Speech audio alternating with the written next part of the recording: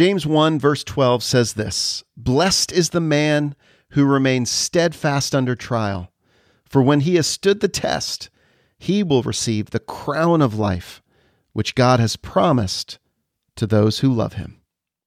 This is Courage Cast, encouraging one another so that more will believe.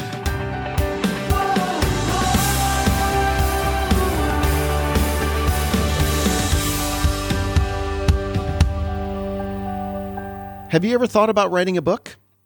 Well, I have, and I know just the person to recommend to anyone who is considering writing their first book, or maybe has written a book in the past, wants to write a second book, and really do it right. Well, my friend Dan Wright is the person, the man to talk to. He would be the one I would recommend to anyone that's looking to write a book. Especially if you are not published. There's a lot of advantages to self-publishing your own book.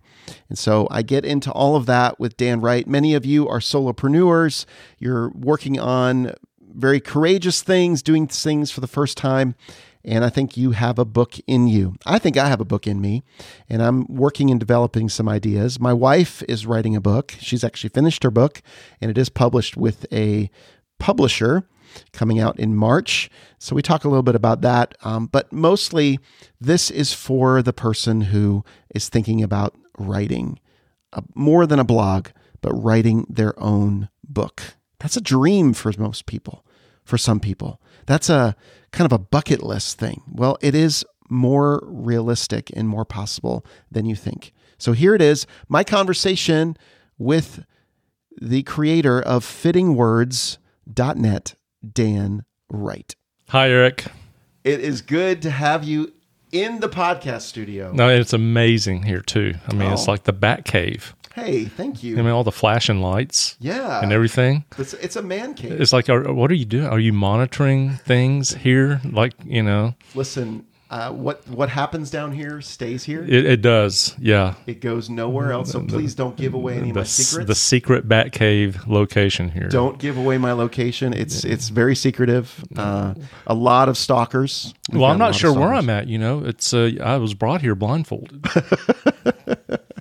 Yes. Well, I mean, there's certain rules to get on this podcast that you have to adhere to, Yep. Especially you. Because you're very well connected and you know some people that might want to hurt me. I know people. You do. One might want to hurt you, but I think he's forgotten that. I'm sure he has. He hasn't brought it up in a long time. Yeah. Hey, Dan, we go back quite a ways. Oh yeah, man. Back before, I think you had dark hair then. We were thin. Good tan, looking, sexy. Had just We had it just going. like wow. Yeah, we were amazing. Yeah, we were amazing. I'm not sure what happened to us, but we've played a lot of golf together. We have in lots of various locations too. Yeah, and we've never won. We've always lost. That's right. We failed America. But it was rigged all along. It was rigged. Well, it was part of letting them win because it was part of our strategy. Yeah. I think they were clients of ours. They were clients. You always let the client win. Always let the client win. Yeah. So just a little background. You how long have you worked with Thomas Nelson, or did you work with Thomas Nelson? Well, I worked almost 16 years for Thomas Nelson, the whole time in the international department. Yep. And wow, I mean, and you worked with a very close late friend of ours, Ted Blaemar, who led the international department at Word Records. Mm-hmm.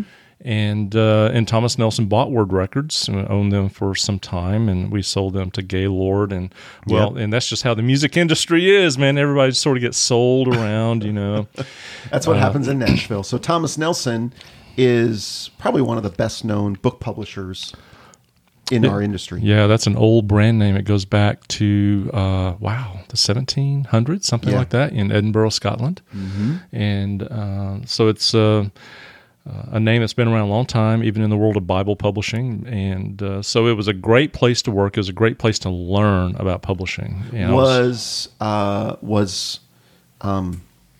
Michael Hyatt the president when you worked there? Mike came on. Well, he was on board with Thomas Nelson back in the 80s, and then he went and did his own thing with Robert Wolgemuth.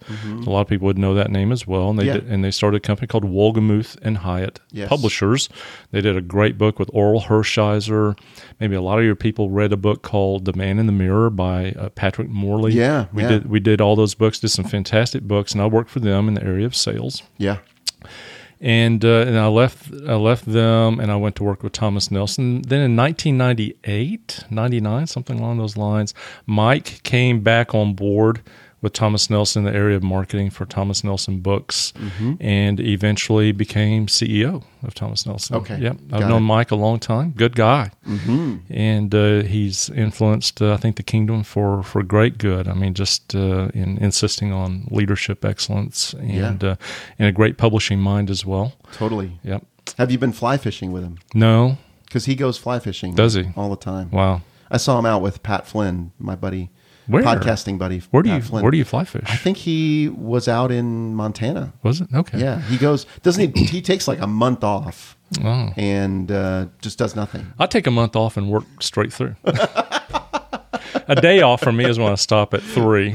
Oh, is it a day? Is like 1,000 years? Or yeah, you know, I can sit shivering in the cold deer hunting for days and never see anything. But if the fish aren't biting in 10 minutes, man, I'm You're done. Out, right? And I live on a lake. I live on a lake, and I still don't fish.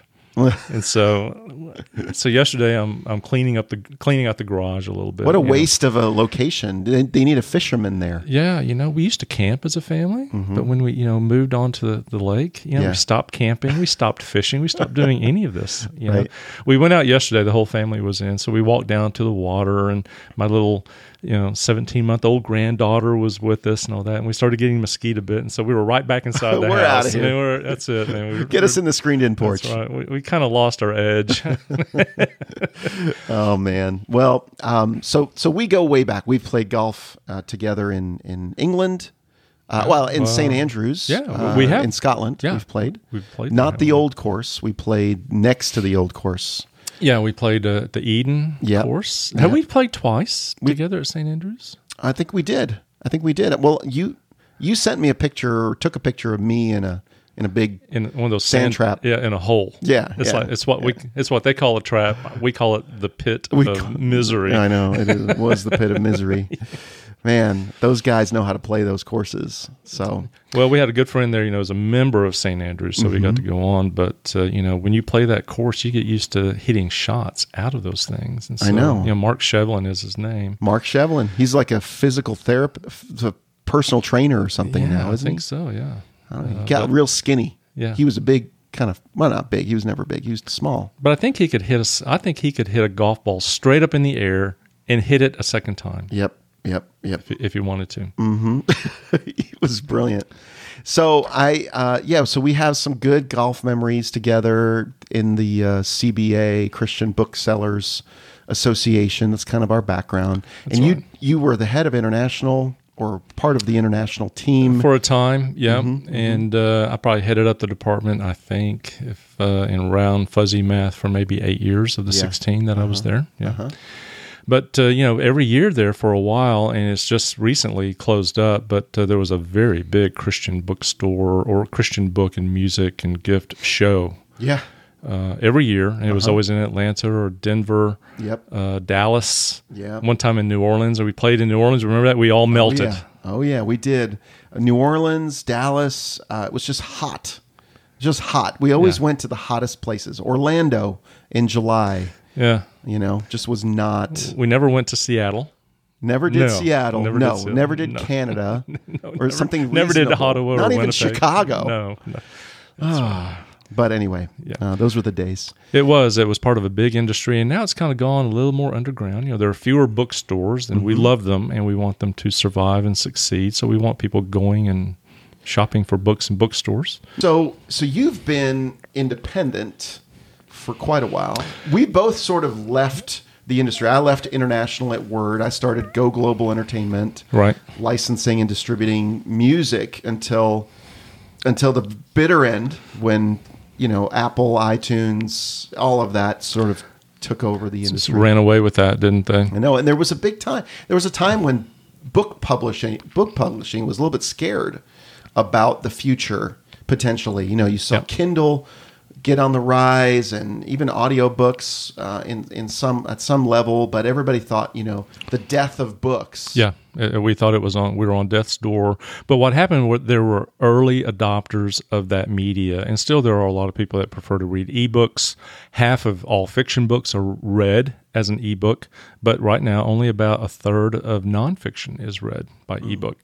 But you had all of those early adopters, and ebook sales exploded. Well, that plateaued some years ago, and so now we're in more of a predictable stage of things, and so people still do appreciate print books. Yeah. My little 17-month-old granddaughter has discovered books. She will go get a book and bring it to you, you know. So kids still want to be picked up and sit in your lap, read them a book. They love that time.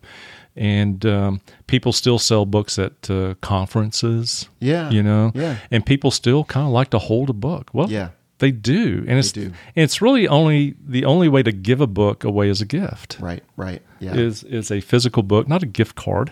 You know, they want something you can autograph one if you're at getting an author's autograph. And then you can read it and then give it. Yeah, it's very different. It's very different. There's the music industry really has the customer. It's always about the customer experience, and the customer just found it much more convenient to listen to their iPods in the beginning, and now it's listening to music from your phone. Connect your headphones, your AirPods, and it's just more convenient. Well, it is, and I've got an older truck. It's an Avalanche, and it has a CD stacker in it. Okay. 6 CDs. 6 CDs, man. You can load it all in there, but it never seems to have what I want to listen to. Nope. No, it's just inconvenient. And I can tell it what to do. It doesn't listen. And so I can tell my iPhone what I want to listen to, and it goes right on. Plug it in. Yeah. You can plug it in. So it's been kind of cruel to the music world, but it's turned the corner, and everybody's kind of moving on. But I do feel for artists now, that those days have kind of gone. Yeah, it's different. You have to sell merch. We have to sell products, books. Some of these artists are becoming authors. Well, and they should be, because, I've had some of my, I wouldn't say crazy religious experiences, but I've had some spiritual enlightenment at concerts. Something is sung to you, and I think that's, God says He inhabits the praise of His people, and I've experienced that. Not often, but I have, and you think about the book and the music that it's inspired. You think about My Utmost for His Highest. Remember that concert tour that was had? Was that not amazing? And the spiritual depth behind the music and the artists that were behind that. It was just a perfect blending of the book and a book and a piece of music. Yeah. A product. Yeah, brilliant. The guys that partnered together on that to do that. Thomas Nelson and Word. That's right. Yeah. And I think that was probably one of the first 1 or 2 years that we were partnered. Well, I think together. We're going to make the same kind of magic. This is a My Utmost for His Highest type of magic moment here. This is I'm having with you right now, Dan. Well, I think you're kind of close to one of the most fabulous songwriters that I am a little bit close. Yeah, definitely. So, Dan, let's talk about you though. I want to talk about how you're serving authors now. Okay, so kind of give me a little bit of a journey to how you got to where you are today and what you're most passionate about. Yeah, when I left Thomas Nelson back in 2007. I thought, well, I'm going to serve other publishers, kind of like with what I was just doing. And that is, helping them with their international sales, licensing opportunities, and things like that. And that went swimmingly well for a little while. But, if you were sort of exiting that right about the worst possible time on the planet, which was 2008, it was the worst recession, international dried up, people stopped paying their bills. And, and I felt... Several companies went bankrupt. Yeah, I don't know about you, man. Yeah, and you and I felt that. I mean, that was a very sharp, enduring, lasting pain. Yeah. And I was talking to an old friend of mine, and you would know him, and he'll probably never recover from that. And you never recover from that. A bad golf shot is a bad golf shot. It goes in the scorecard no matter what. Right. So, I kind of had to work through that. With a partner, we started a direct-to-church marketing company, learned a lot about that. and what churches were doing, what they wouldn't do, what they wanted to get on board with. And you learn a lot about the marketplace that's not retail, right? Because you and I, we spend a lot of time out there in retail. We know that very, very well. But churches are changing dramatically, and it changes from year to year. Yeah. But about 2 years ago, I finally just sort of admitted to myself, this is what I love to do, and that is to serve people who have written a book that simply do not know what to do. Mm-hmm. They've never written a book before. They're never getting an offer mm-hmm. from a publishing house. Right. They need a book fast. Mm-hmm. They have a business. They're a speaker, maybe at conferences. Maybe they're a business consultant. Maybe they're a pastor who needs something because that's their sort of their level of expertise. Maybe they're an instructor at a seminary. There are more reasons people want to write a book as there are books. Yeah. But they want a very, very professional job done on that. And so all those years that I spent in pub board meetings and sales conferences, you kind of learn how you set a book up for success. And you sometimes don't always know what makes a book succeed, mm-hmm. but you're pretty darn sure what makes a book fail. Yeah. And so you keep authors from falling into these traps. You hear things, you hear rumors out there. Well, this is what this guy did to succeed, mm-hmm. right? But you don't know all the backstory. Right, they think Thomas Nelson made John Maxwell a success. Mm-hmm. No. Well, John Maxwell made John Maxwell a success. And so, you're there to kind of dispel the myths and the rumors and explain, well, this is kind of what it takes and the price you sort of have to pay. But it starts with a well-published and packaged book. Mm-hmm. A book has a lot of moving parts. You think about the title, the subtitle, its format, paperback or hardback, or something in between, something different. You think about the cover. You think about the fact that it needs to be easy and fun to read. Mm-hmm. In other words, it needs to get a good review. Yeah. Because if the reviews on Amazon is, oh my gosh, this book put me to sleep. Right. This book was terribly written. Mm-hmm. This is an amateur, mm-hmm. right? Mm-hmm. And that chases people away by droves. Yeah. And so you need professional editing. Mm-hmm. And there's no editorial expertise like a book editor's expertise. Mm-hmm. Okay, they're much more qualified than most people think they are, and it requires proofing, it requires design inside and out, and at a world-class level, that requires some business capital for somebody to invest in their book. It's an investment. Well, think about it. It's like a glorified business card. It's probably the best business card that you can give to somebody. Tell me some of the stories of some of these authors who present their book to come with a book to their meeting. Right. The kind of business that they generate. I've got 3 or 4 authors that do exactly this, and 2 in particular that I'll talk about. One does business consulting. He consults with nonprofit organizations. Or actually, both of them consult with nonprofit organizations. He went to a meeting. He was competing with another consultant for the business. And he brought some information, but he brought a book for each of the people that were in that meeting. And the fact that it was really well done, the title, the subtitle, it had all of those moving parts working in harmony with each other. It was not a cheaply put together product with just a photo as a cover. We talked it through, had a professional designer, the typesetting, everything. Yeah. And he got that job. He earned more from a consultation fee on that, probably 3 times more what he invested in the book. Yeah. So it's a very just from one client. One client. It's a high return on the investment. The other one also does business consulting for nonprofits, Christian schools. Mm-hmm. And the fact that he's out there talking about his book and giving his book away in some cases, he's invited to speak at conferences. He may sell 100 or so at a conference, but word gets around. Yeah. You're at a conference, you may sell 100 books, but 3 people at that conference are looking for a consultant. Yeah, exactly. And so that just those 3 will be worth the price of having this book because what? It's building authority. Right. When you are the person that wrote the book on the subject, you are the one who wrote the book on the subject, and it raises everyone's estimation of you, the value of you. Now, when can an author come to you? Is it after they've written the entire book, or would it be even best to come to you, hey, I've got this idea, and here's an outline? I'm looking for people that are committed to write the book or have written the book. Okay, committed to writing the book. Committed. So how do you know they're committed? When they write me a check. Because guess what, Eric? I'm committed to them. I start thinking, I start talking to my jacket designer. I start getting an editor on board.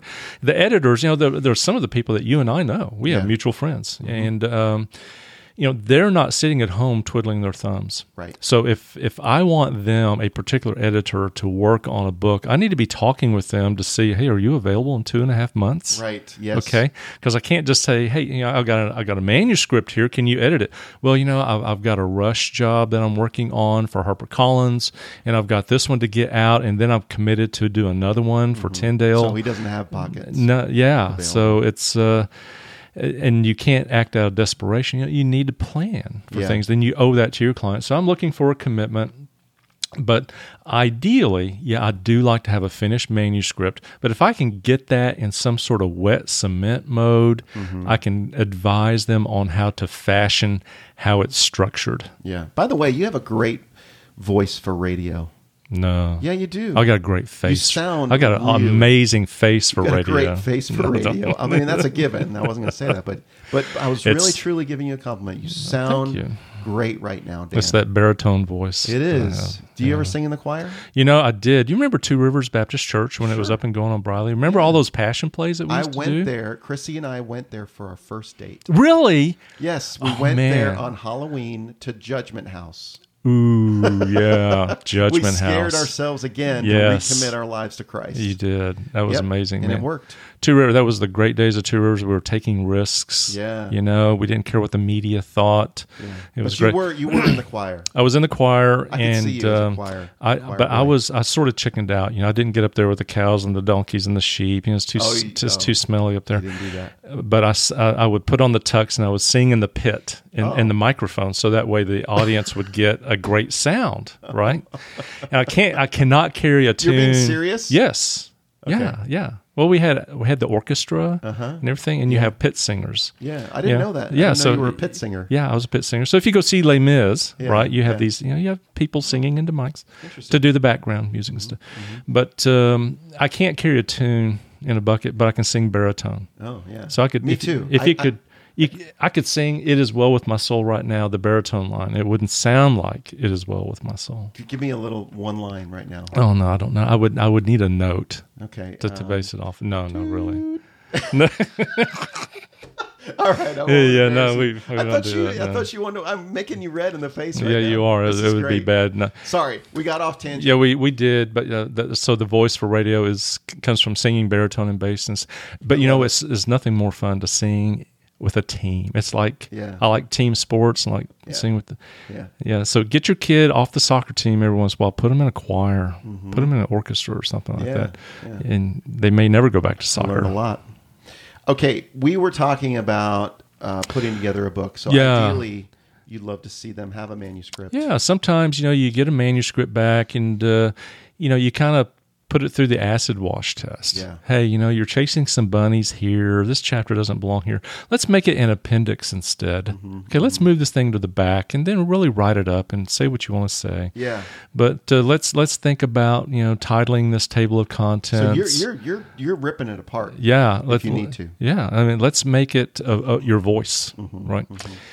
Let's talk about endorsements. Who do you know that could endorse this book? Yeah, that's a big one, isn't it? It's huge because people like to be asked. I published a children's book with Craig Colquitt about a year and a half ago.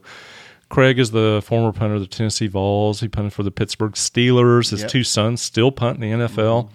And guess who he got to endorse his book?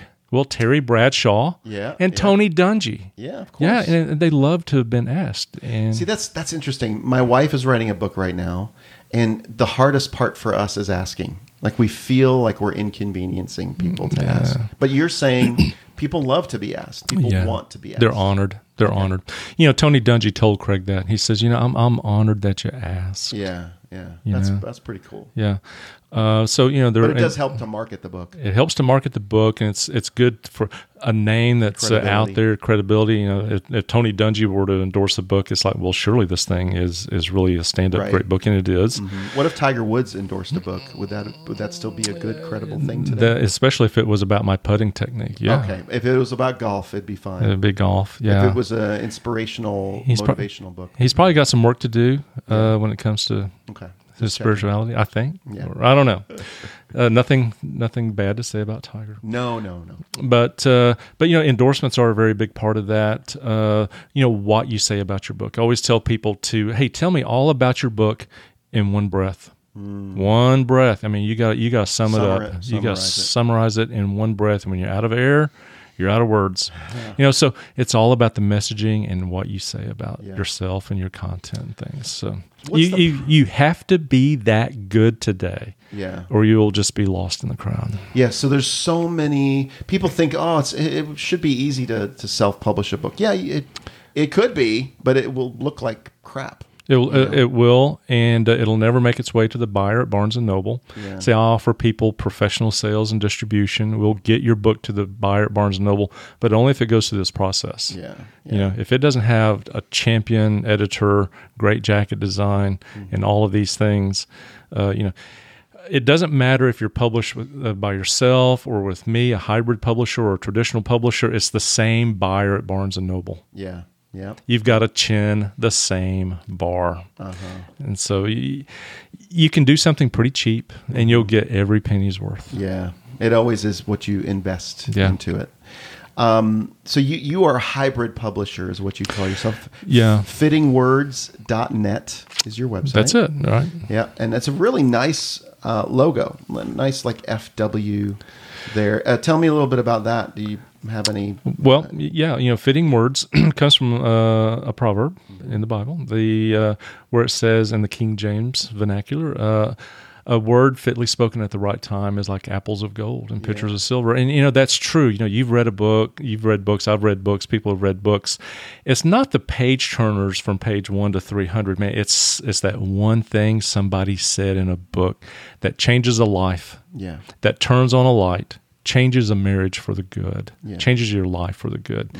And so that's what I call a fitting word, right? And then there's the course, the meaning, the editing and the fitting and the working together of the books. And then my logo is 2 old typewriter keys, FW put together. Well, I still have that typewriter. Do you really? Yes, I typed on it as a kid. It was an ancient typewriter back then. Yeah, I loved it. It's an old Royal typewriter, and it's in my bonus room. Yeah, but I typed my name over and over and over and over, and it's still hammered into that little rubber thing there. Right? Nothing better than that. Yeah. The sound of a typewriter typing on paper. Yeah. Hey, you know what's fascinating is to have like a teenager come in. I had an office in an old mansion. It was really cool. But I would have some teenage girls come in every once in a while because their mother worked for me. And they didn't know what tab meant.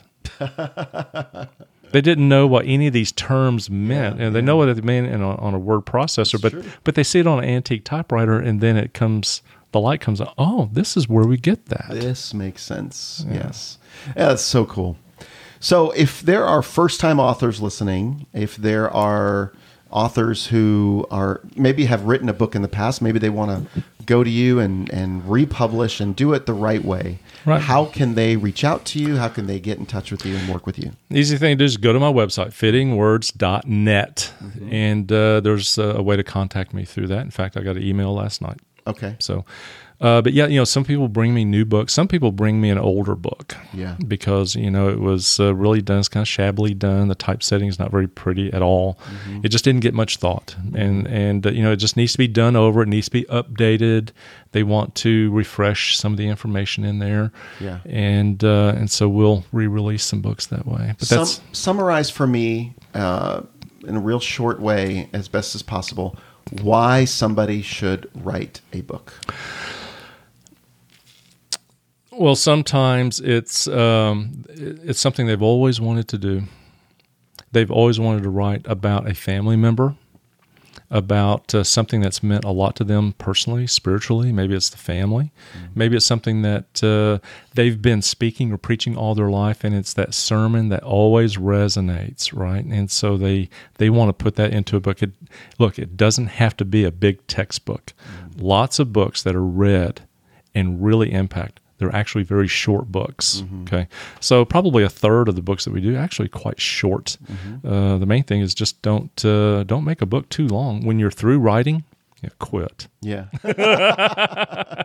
Yeah, that's right. Hey, when you've said it all, hey, just shut up. I feel like you have to speak too much. It's just like in words, like verbally. If you're talking too much, you really don't know what you're saying. You're really insecure about what you're saying. Yeah, that's right. Yeah, don't have to say it twice. Just say it once, right? Say it one time. Yeah, well, you've read a book where, the author really gets into the weeds. They've lost the plot. They're developing some other story. This is a rabbit trail. And I find myself, I'll skip through like 65 pages and just start trying to re-pick up the story, especially in fiction, But I always tell people this little bit of advice is, you've read this book where, have you read parts of a book that you wish that author would leave out?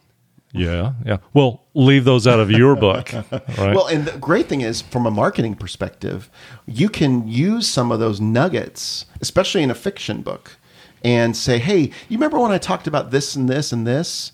Hey, go to my website and sign up for my email list. I'll send you the chapters that talk about this. Oh, that's a great idea. In the book. The Lord of the Rings on YouTube, the outtakes are longer than any of the movies, I think. Right. It's so interesting. Yeah. People, if you're a fan, you'd be willing to pay for that. You'd definitely be willing to give your email address for that. And we didn't even talk about that's such a key in marketing, is to make sure that you connect with your audience. And we really need to explore that. I know that you don't want a podcast that lasts 55 minutes, but a very important part of why you publish a book is to build your business contacts. You want to build a tribe of people that they want to engage with you, believe that or not, right?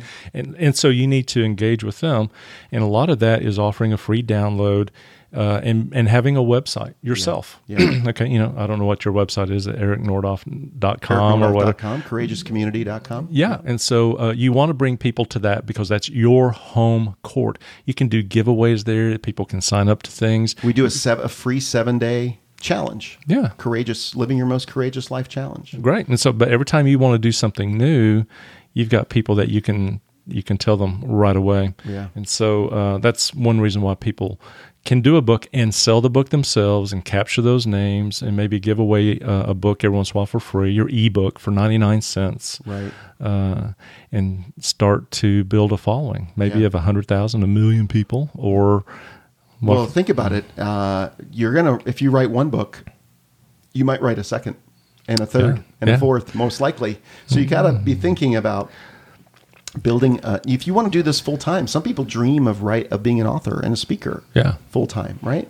And doing these kinds of things. So, well, they put in a lot of hard work on their first book, Yeah. right? And so that first book is out there generating excitement, drives people to your website, and you're capturing those names. Now you do a second book.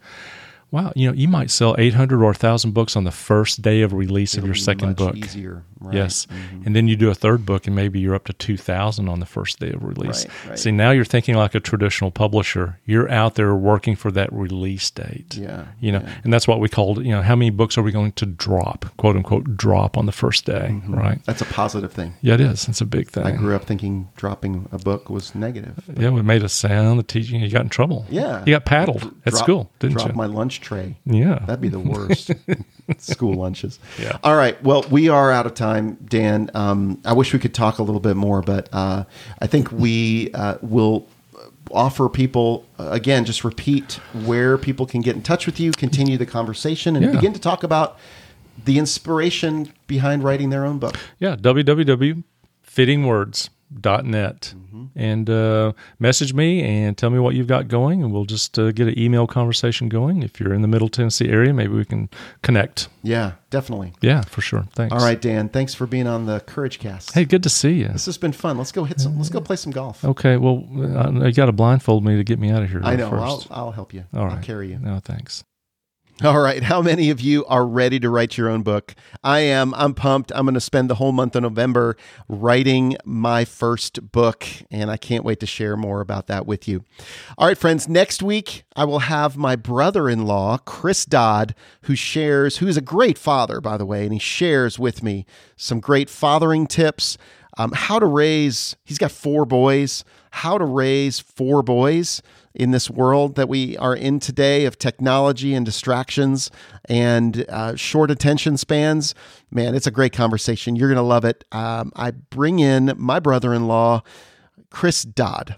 All right, friends, look for that next Wednesday on the next episode of the Courage Cast. But for now, remember, encouragement builds belief, and belief makes the impossible possible. It really does. Don't forget what Jesus says in Mark 10:27, with God, all things are possible. Thank you for listening to this episode of the Courage Cast. I want to invite you into taking the next step in your journey towards living your most courageous life. You can do that very simply by visiting courageouscommunity.com/challenge. That's courageouscommunity.com/challenge.